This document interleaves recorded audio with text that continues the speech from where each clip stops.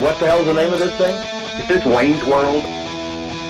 The award-winning Evan Grant. I can't even count anymore on my fingers and toes. Kevin Sherrington. Kevin Sherrington, crown number one.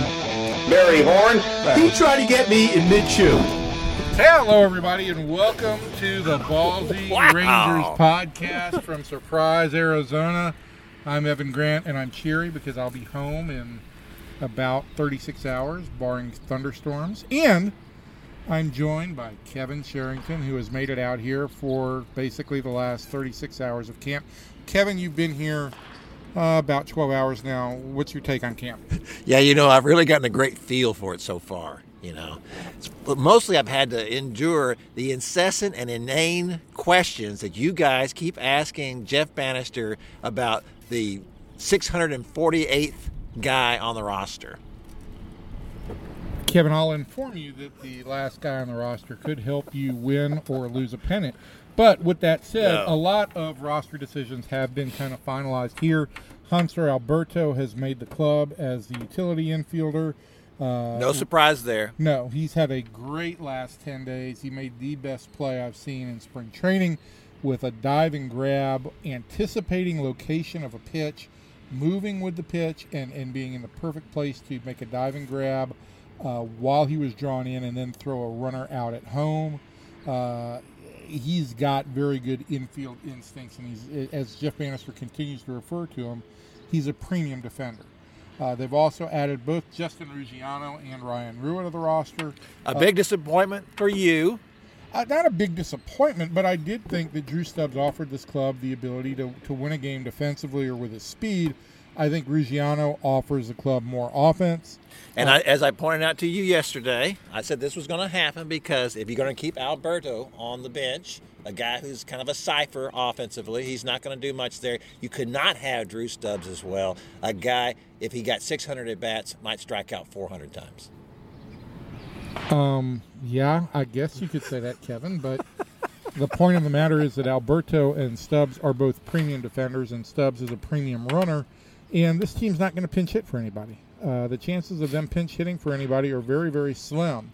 But what if a guy gets hurt during a game, something like that comes up? There are times when you need to have that kind of pop off the bench. There are, but that's one game, and you don't necessarily need to have pop there. But you again don't value defense very much, and I do.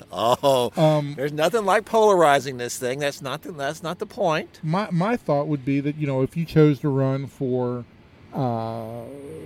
Fielder or Moreland, those would be the two guys most likely that you would run for. You'd have a guy in Stubbs who could go and run. Now, you would have to replace them with a second player, and I think that might have played into the Rangers' decision-making at this point.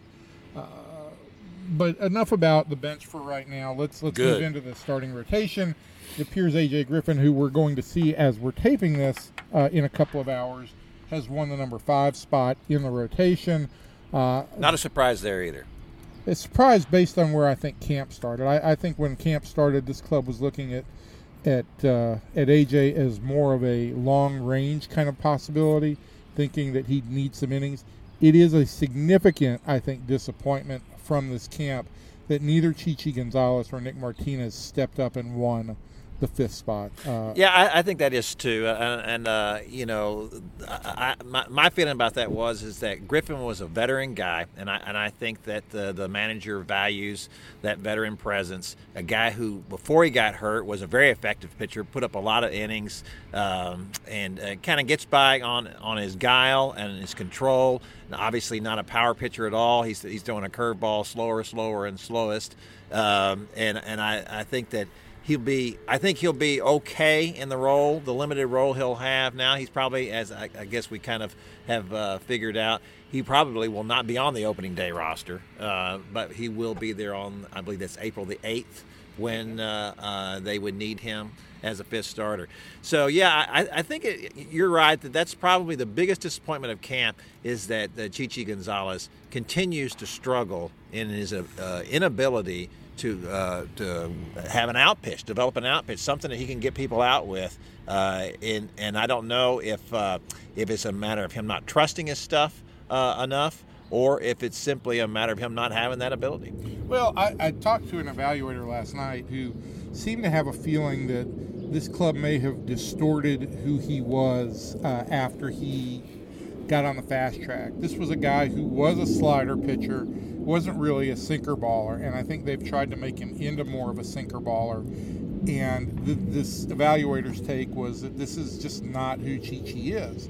What you look at right now is a guy who just doesn't strike anybody out. In the big leagues, that's not going to play.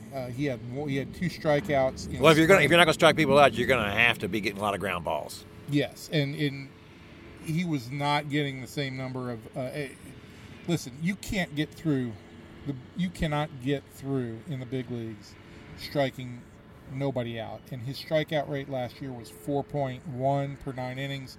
Usually the kind of line of demarcation of whether a guy is viable or not is at least 5 strikeouts per 9 innings. Chi-Chi was well below that. He was almost at the bottom of the league, wasn't he? For the number of starts that he made, yeah. And then this spring, not striking anybody out until his last start, and one of those 2 strikeouts was of a pitcher. I think that underscored again for the Rangers what they didn't want to see from him.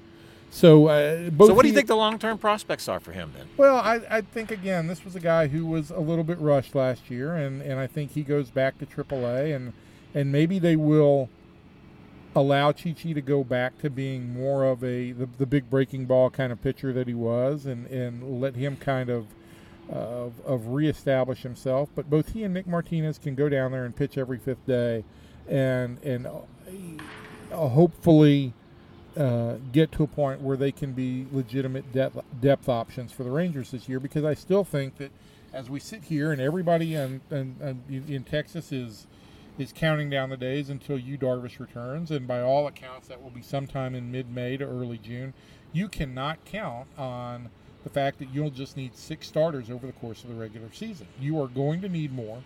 This team used 12 starters last year. I've talked to guys with other clubs who feel like they put together at the start of the season an 8-man rotation, know that 3 of those guys are going to have to go to the minor leagues, and they've got a 12-man pool from which to pick from. I think this club is still a little bit short in that department at this point, and I think that's been the biggest disappointment of an otherwise very, very positive camp for the Rangers. I think we have to feel like that John Daniels is not finished. Don't you think? Well, I've talked with scouts here, and you hear all kinds of things in the last week, but the Rangers have been looking all spring for another catcher, and they are continuing to kind of chum the waters a little bit, see if there is a legitimate starting pitching option out there. And I will say this: if you got another starting pitcher after you add A.J. Griffin to the roster, you can then option A.J. to the minor leagues. He's got minor league options left. Then all of a sudden, if you're looking at a minor league rotation that's got Griffin, Martinez, and Chi-Chi, maybe by midseason one of those guys is another option if you run into an injury. But we still have this situation that the Rangers faced last year, which is early in the season, what do they do if they need depth options? I have to feel like at this point, and I know it's awfully early on Chi-Chi still, but I'm just wondering if the club is beginning to lose a little faith in him. And if it were to come up in a deal, let's say at the trade deadline, and he was, you could put him in a deal for whatever they felt like they needed at that point, I think they'd do it. Well, I've been told different things about last year on whether Chi-Chi or Jake Thompson was the piece in the Cole Hamels trade. So I haven't gotten a definitive answer there, but from a stuff perspective, when I talk to guys, I think Thompson carries more stuff, and that certainly throws harder. Yeah, and that is a thing that I think that this club, in the makeup of the management staff here, I think they value stuff more than guile at this point. Well, I think you certainly saw that after what happened with the bullpen last year, right? They broke camp, and you had all these Frisbee tossers in the bullpen, and it was a disaster, a complete disaster. So they go out and then they get Dyson and Diekman, at the trade deadline, and that completely changed the complexion of the team. I think that as great as Cole Hamels was and is, and that was a tremendous addition, and I campaigned for it tirelessly. I think the fact that they shored up the bullpen with those kinds of arms is what made all the difference, and they continued to do that. Dyson and Diekman put the bullpen over the top. I think that from the moment that they moved Tollison into the closer and gave Kella a more prominent role. You know, this bullpen was evolving, but yeah, as they started the season, it was not a good bullpen. It was a liability. They finished the season with what was a very strong bullpen, and they go into strafed. Hit the deck. We're being strafed. And Kevin said, "Why don't we go talk out by the sun in the sunshine?" And I said, "Okay, Kevin." Other than that, it's nice out here. This bullpen should be a real strength for this club, and if anything, the Rangers have too many one-inning guys right now, and that's been one of the problems on how they construct the roster. They got so many one-inning guys. They've told Tony Barnett, who has pitched as pretty much exclusively a one-inning guy in Japan, and here that he's made the roster. He's been very impressive this spring. No walks, 12 strikeouts in 9 innings. Andrew Faulkner, a left-hander, has made the club. He's a guy who can give you 2 innings, maybe stretch into 3, but he's also had a very, very impressive spring.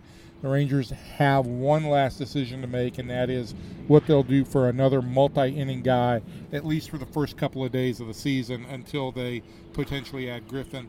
You've got Sam Freeman, who's out of minor league options, who's from Carrollton and Hebron High School. You've got Phil Klein, who has minor league options. And you've got left-hander Cesar Ramos, a veteran, who is on a minor league contract. So you've got 3 guys to pick from.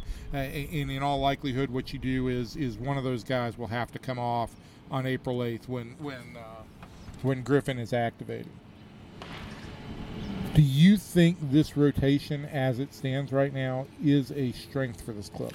No, I don't. Not until you get Darvish back and know where he's at. And Hamels has struggled a little bit this spring, and that's to be expected. I don't think there's any concerns there. And I think Colby Lewis has struggled a little bit, but I don't think there's real concerns there either.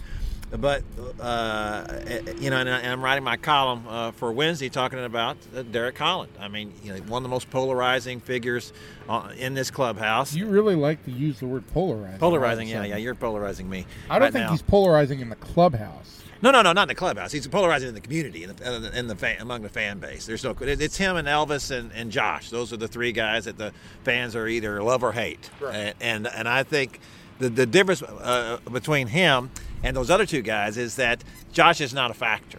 I don't believe Josh will be a factor on this team this year. If he is, then good for the Rangers and good for Josh. I think Elvis could play just like he did last year, and the team's chances won't be any different. And that's not necessarily good if he plays like he did last year. But I think if Derek Holland does not come back with the kind of year that they have always seen for him, he cannot pitch. They simply can't have the same thing that's happened to him the last 2 years with injuries and the ineffectiveness and the inconsistency that he's displayed. He's had 2 pretty good outings now in a row. And I think until the Grand Slam. Until the Grand Slam, everything was going great. Other than that, Mrs. Lincoln, how did you like to play? But he did. He had 9 consecutive scoreless innings. Was aggressive and pitched really, really well. Got a little bit of a break last night when a close call was ruled a foul ball after first being ruled a home run. And that's been an issue for him, is giving up home runs. He can't continue to do that. Obviously, we saw what happened against... Incoming! Oh, baby. There's nothing like seeing those big jets flying over. We saw what happened last year in the playoffs against Toronto when it really went bad and he was giving up home runs. Now, that happened last night, against the Dodgers. Although that inning was extended by a couple of bad plays by Drew Robinson at third base. He should have been out of the inning. But that's part of the deal. That's been Martin Perez's problem, too, is that when things go wrong out here, how do you put that behind you? And I talked to Jeff Bannister a little bit about that, because one of the things that Holland did last night, name dropper, that was encouraging about Derek Holland's performance was he felt like that his fastball was erratic early in the game, and as you know, you can't say last year to Derek Holland because he automatically cuts you off. We're not talking about last year, but if you don't put the last year in there, he'll then talk about last year. He'll talk about it last year. Yeah, it's a way to fool him. Yes, it is. Yes, it is. And the question came up And he said, admitted that sometimes I've let these things snowball on me when I don't have something working well for me, and he feels like he's been asked to do things he doesn't want to do. He doesn't want to throw his changeup. He wants to throw his curveball and his fastball and work with that. I really believe if Derek Holland does not come through and put up 180, 190, 200 innings, if he doesn't win, 13, 14 games, that this team is really going to struggle, because I still feel like Martin Perez is still not quite ready. I just don't. He may have a big breakthrough season this year, but we have just. I feel like he is not mentally tough enough at this point.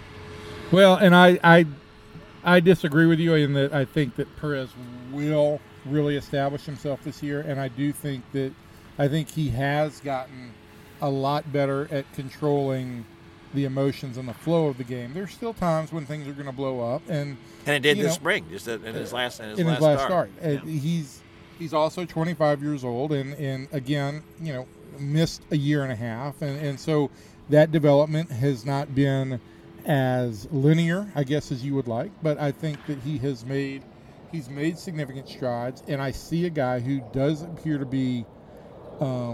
Not that this was ever a guy who joked around exceedingly much or anything, but I do see a guy who seems to be more driven and more purposeful. We're talking about Perez or Holland now? We're talking about Perez in that case. Yeah, Holland, look, Derek's always going to have a personality that in the best of moments you feel like, oh my God, he's got such a great perspective that he doesn't take anything too seriously. And in the worst of moments, you're going to say, why does this guy never know how to shut it off? But the bottom line on Derek is if he can be a reliable middle-of-the-rotation starter, and I don't think that's asking too much. No. But it is clearly the X factor, I think, on this staff. If he can be reliable, and the one thing you can say about Derek Holland at this point in his career is reliable is not a synonym for him at this point in time. No, it's not, and he has to be that, because if everybody comes back, if Darvish comes back in May or June, and is what we kind of expect of Darvish, and then if Hamels is Hamels and Colby is Colby, then those are three pretty good starters. Who are you going to campaign for them to trade for this year? You know what? I don't have anybody this year. How about Sonny Gray? I know that you've really pushed Sonny Gray, and Billy Beane has done everything he can to destroy that organization with getting rid of all his really terrific players. All his good players. All his really good players. It's unbelievable. And I'm thinking they're going to make a movie about him someday. Yeah, I think back to last year when we saw a lot of writers picking Oakland like third in the division, and I thought, how can you see Oakland being third in the division with the way that roster's been gutted? Because everybody believes so much in Billy Beane. And I think now he finally realizes that he's no miracle worker. He's a really smart guy, and he's done a really good job with the limited resources that he has there. But he's not making radios out of coconuts out of radios, or whatever it is I'm trying to say. Radios out of coconuts. Radios out of coconuts. That's the professor did that. Yes, Gilligan's he did. Island. No, yeah, he did that, but he could not fix a hole in a boat, though. Yeah, I know. That's amazing. Yeah. I don't know how those guys never got. He could make an engine. Yeah, that's right. But he can't fix a hole in the boat. But no hole in the boat. Kevin, let me ask you a question. What has been your favorite thing here at spring training so far? Since you kicked and broke that garbage can in there a while ago in the media room? What are you talking about? Yeah, it's apparently the second time you've attacked Rangers property during this Ranger spring training. It's a very flimsy garbage can. Does that make it better? Well, it wouldn't. I wouldn't have kicked it the second time if it hadn't already been shattered pretty much the first time. By you? Yes, and I'll pay John Blake for another Target trash can, I suppose, at some point in time. I'm gonna hold you to that.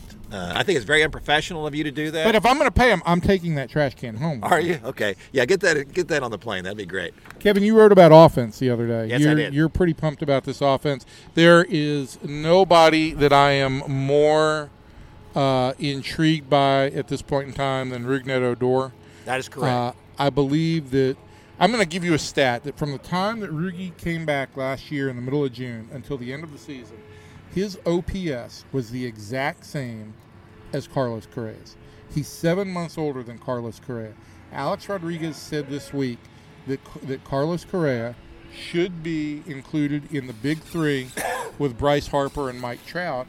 And I understand that Correa is a better defender at what is considered a more premium position. Right. But I'm going to tell you that before the end of this year, I think that people will be talking about Rugi, at least from an offensive standpoint, on the same plateau as Correa. I don't think the expectations nationally were the same, obviously, for Odor. Everybody was anticipating, Correa coming Easy up. to see a number 1-1 Yes, having absolutely. high expectations. And Bryce Harper the same way. These were guys that have been on the radar for a long time, and Rugi was not. I mean, he was not even number one in this organization. It was all about Profar, right? And then when Profar got hurt, and Odor came up and took over at second base, and then you heard, well, at the age of 20, rushed. Yes, and then there was, here's a guy that, he may be even better than Profar, offensively, and that's kind of the tentative kind of thing you heard. And then, he struck. I remember in spring training last year, people were asking Jeff Bannister about Odor, and he was saying, hey, let's slow down on all this. And it was interesting to me that he was not wanting to go there. And then that proved to be pretty prescient because, during early in the season, he's hitting, 144 when he got sit down? Yes. And so he goes down, and it's because he's trying to pull everything, and he goes down, and he makes adjustments, and he goes the other way with the pitches, and a much better approach, a complete turnaround, comes back, and in 120 games, he hit 16 home runs. I mean, that's phenomenal for a second baseman, to be hitting 16 home runs in 120 games. So I'm thinking, and I wrote that in my column for today. He's not going to do it this year. I think he has the potential to be a 30-30 guy. Now, the 30 stolen bases are probably pretty problematic because he's not a good base runner now, or at least he hasn't been a good base runner. He is fast. He has not been a good base runner. This spring, he is 3 for 3 on steals. He and I talked about this in a very timely way the night that he ended up hitting 3 home runs, and I had to have an early column done. I wrote about his base running. You talked about his base running. So that's a little insight into the highfalutin world of newspapers, is you got to write something, and then when something completely happens, you just say, change all the stolen bases to home runs. Change all those navies to armies. But he did talk about that he's had some conversations with Elvis about understanding better pitchers' moves and times and things like that. And he explained that, look, in the minor leagues, I just went whenever I want. What I think is most significant is if you look at the information from Acta Sports, which is Bill James' outfit, you look at that, and their times on first to second, Rugi was faster than Delino to Shields by a hundredth of a second. That's a remarkable stat because you watch Delino run and he's so smooth and such a beautiful runner that you get that with him. And with Rugi, what you sense from him is that here is a guy with tremendous potential. I see him. To me, I see him as another Joe Morgan. I think this is a guy who's going to steal a lot of bases, who's going to have some real pop, and he is he's an instigator. He's the Woody Woodpecker. Isn't that what they said on Seinfeld? He was that Woody Woodpecker was an instigator. Okay. Here's one thing that I've also found interesting about Odor this spring is he has hit first, which is the reason that I wrote about base running the night that he hit leadoff, but he's hit leadoff a couple of times. Last night against the Dodgers, he hit third, and he's hit seventh, which... And let's talk about last night when he went oppo for a 3-run home run. Yes, he did. And that's just the thing that they want him to do. Go the other way. He's going the other way with a ball that was clearly out of the park against a really good young left-hander. Yeah, he hit a lefty, a 2-out, 3-run home run after Elvis took a walk, going the opposite way against lefty Alex Wood, and there's so many superlatives that you could just add after each one of those kind of descriptions in that sentence, that he hit the ball the opposite way, that he hit it off a lefty, that he made the most out of a 2-out opportunity. All those kinds of things are the things that really stand out, and he did that hitting in the number 3 spot last night. And again, I think that before the end of the year, you will see this guy hit in a number of spots in the order, and very disparate spots in the order. The top disparate, we like to say, and I think you're absolutely right. The question for me in this lineup is that how long can you keep him down there? How long can you keep him batting 7th and 8th? How long can you bat him behind Elvis? I mean, in my mind, Elvis has got to be batting 9th. Well, I think there are some permutations of the lineup in which you could if you hit Beltray fourth, if you go DeShields, Chew, Fielder, Beltray 4, then you have Desmond, a lefty 5, then you've got Desmond 6, and Odor's sitting there at 7. Now, on one hand, that's a really, really deep lineup. On the other hand, this guy could be as good a hitter as you have, and under the metrics that we like to use today, it's not rocket science to say you want your best hitters getting the most plate appearances, and absolutely, he's going to have more limited plate appearances if he hits 7. I get the fact that you don't want to let's not get in over our heads here, and let's not put too much pressure on the kid. He's performed very well, deeper in the lineup. It's a much different animal hitting third or fourth or whatever you want to do with him. But I think he can hit in any of those spots in the first 4. Well, I do think what it speaks to is, again, this lineup is versatile. I keep saying again. I'm like David Moore. It does sound like David Moore. Again. But this lineup is versatile, and they've got a lot of different ways they can go. With the bench, I would love to have a real defensive plus outfielder, but you have the ability to move Desmond to center, play Rusciano or Rua in left field if you want, and that might give you a better look against some tough righties if you wanted to give DeShields a day off against tough righties, because he did struggle against righties in the second half of the season. And you've got some other options on those days that you want to give DeShields a day off to hit leadoff and to change the lineup and to still be able to score runs. And this roster, this is why I leave this camp with a very optimistic feel. Yes, there are questions about the depth in the starting rotation, and that's always going to be problematic. But this team is deep. There are prospects at the minor league level who performed exceptionally well in spring training, who I think if they run into position player issues during the season could be real answers. The big question is going to be, if they run into an issue, if things don't go as well as they'd like with the starting rotation, how do they fix that?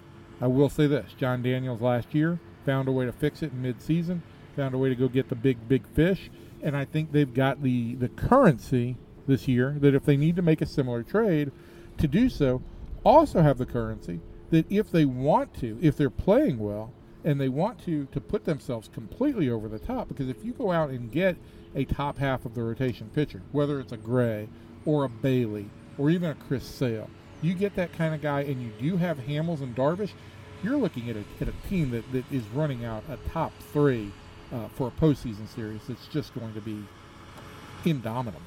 Yeah, I think that there's a lot of potential for it. I just think that over the course of a long season, when you do need that 5th and a 6th and a 7th starter, I think that's the concern for the Rangers at this point. It's a little bit, they're coming out of this spring, to me, in the starting rotation, a little bit like they came out with their bullpen last year. It's just not, this is not where you want to be.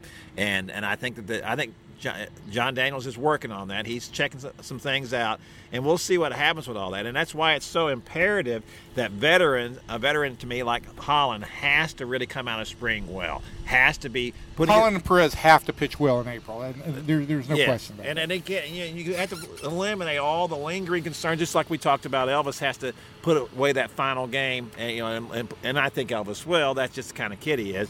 But Holland has to also put that away as well. He cannot come out and give up a couple of 2 or 3 run dingers in a game and put them out of reach. Kevin, we're 28 minutes into the podcast today, and there hasn't been any whoa from Barry. No one-liners from Barry. Yeah. Yeah. Or eating a cookie. No cookie eating. I mean, it's almost been pleasurable to be with you. It's been really nice as far as that goes. Except for that garbage can thing. Well, nobody had to see the garbage can thing. It was true. That's true. An ugly side of me. It was an ugly side. Nobody really needs to see. You asked me, though, what my favorite thing has been about the spring so far, and I had to say that there hasn't been one thing I liked. Not one. Not even me. No, certainly not you. And I will say this: that house you got for us in that bed I got in there, I kept rolling off the mattress onto the floor during the night. Does that say anything to you? Is there something maybe the matter? Kevin, based on our accommodations the last few years, I really wouldn't complain about this house. Last year, when the furnace went off, it was going like 100 miles an hour. It was over 100 degrees in the. We did walk back in the house. and checked the thermostat, and it showed 02, and it's like a radar gun. That means it's actually in triple digits, and it wasn't even like that the air conditioner had broke. It's like that it was going heater down had into nothing, turned boy. on, blowing hot air throughout the house. Oh my gosh! I knew it was a bad sign when I grabbed the door handle and it was hot. There was a backdraft. There was a backdraft here. I thought it occurred to me, if I open this door, am I going to get blown back across the garage? Maybe that wasn't a good idea. It was certainly a memorable night. Yeah, it was. Not as memorable as the time that you ended up having to sleep in your car waiting for me to yeah, that was pick up the phone. That was in Port Charlotte. That was a lot of fun. For listeners who may not know, Evan is a little bit hard of hearing, and so in this particular night, he hadn't told me where the condo was that we were staying. He just said, just give me a call when you get in, and I'll give you directions. And so I got there, had my rental car, and I called Evan, and the phone just rang and rang and rang and rang, and he never picked up, and he never answered, and so I spent the night in my car in a church parking lot in Port Charlotte, and then the next morning I found out what the deal was, is that Evan had taken his hearing aids out because it was really bothersome having to hear things. So that was one of my more memorable spring training nights. Well, Kevin, I always enjoy being with you. I just want you to know that. It's always fun, Evan. We always have a good time. And as long as you've bought that story about the hearing aids for all these years, no problem. Yeah, just let that one go. Well, all right, we didn't have a special guest this week because training camp is really rolling to a close here, and we've kind of been running back and forth different places. And Evan has alienated everybody here in camp, so no one wants to talk to him anymore. That's not true. All right, there's probably 2 or 3 people. The clubhouse guys. Richie Rice, he'll talk to you. Richie Rice will talk to anybody. He's a nice guy. But we will be back with Barry for our big opening day special, hopefully next Monday. And we will have any slew of guests over the course of the regular season. Don't despair just because you had to listen to me and Kevin alone breaking down the Rangers today. Make sure you subscribe to the Ballzy podcast as well, because that's what they've told us. They've told us if you want to keep listening to this podcast, you're going to have to start subscribing, because they're going to decide at some point that Evan and I are out. Our lives depend on it. Pretty much. It's not a big deal, but it will be a public execution. Yeah, I have 2 kids still at home, and they would like to go to college. They like to be fed and clothed. So if you would subscribe to this podcast, it would really help a lot. And you can find us if you search Ballzy Podcast. That's BALLZY. That's with a Z. Z as in zebra. Ballzy Podcast on the iTunes Store or the Android Store. You can also find us on Twitter at Ballzy Podcast and at Facebook on Ballzy Podcast. And look, even if you don't really want to listen to the podcast, subscribe anyway, because really our lives do depend on it. Yes. Essentially, we're dead without it. We will see you next week. Take care, everybody. Bye.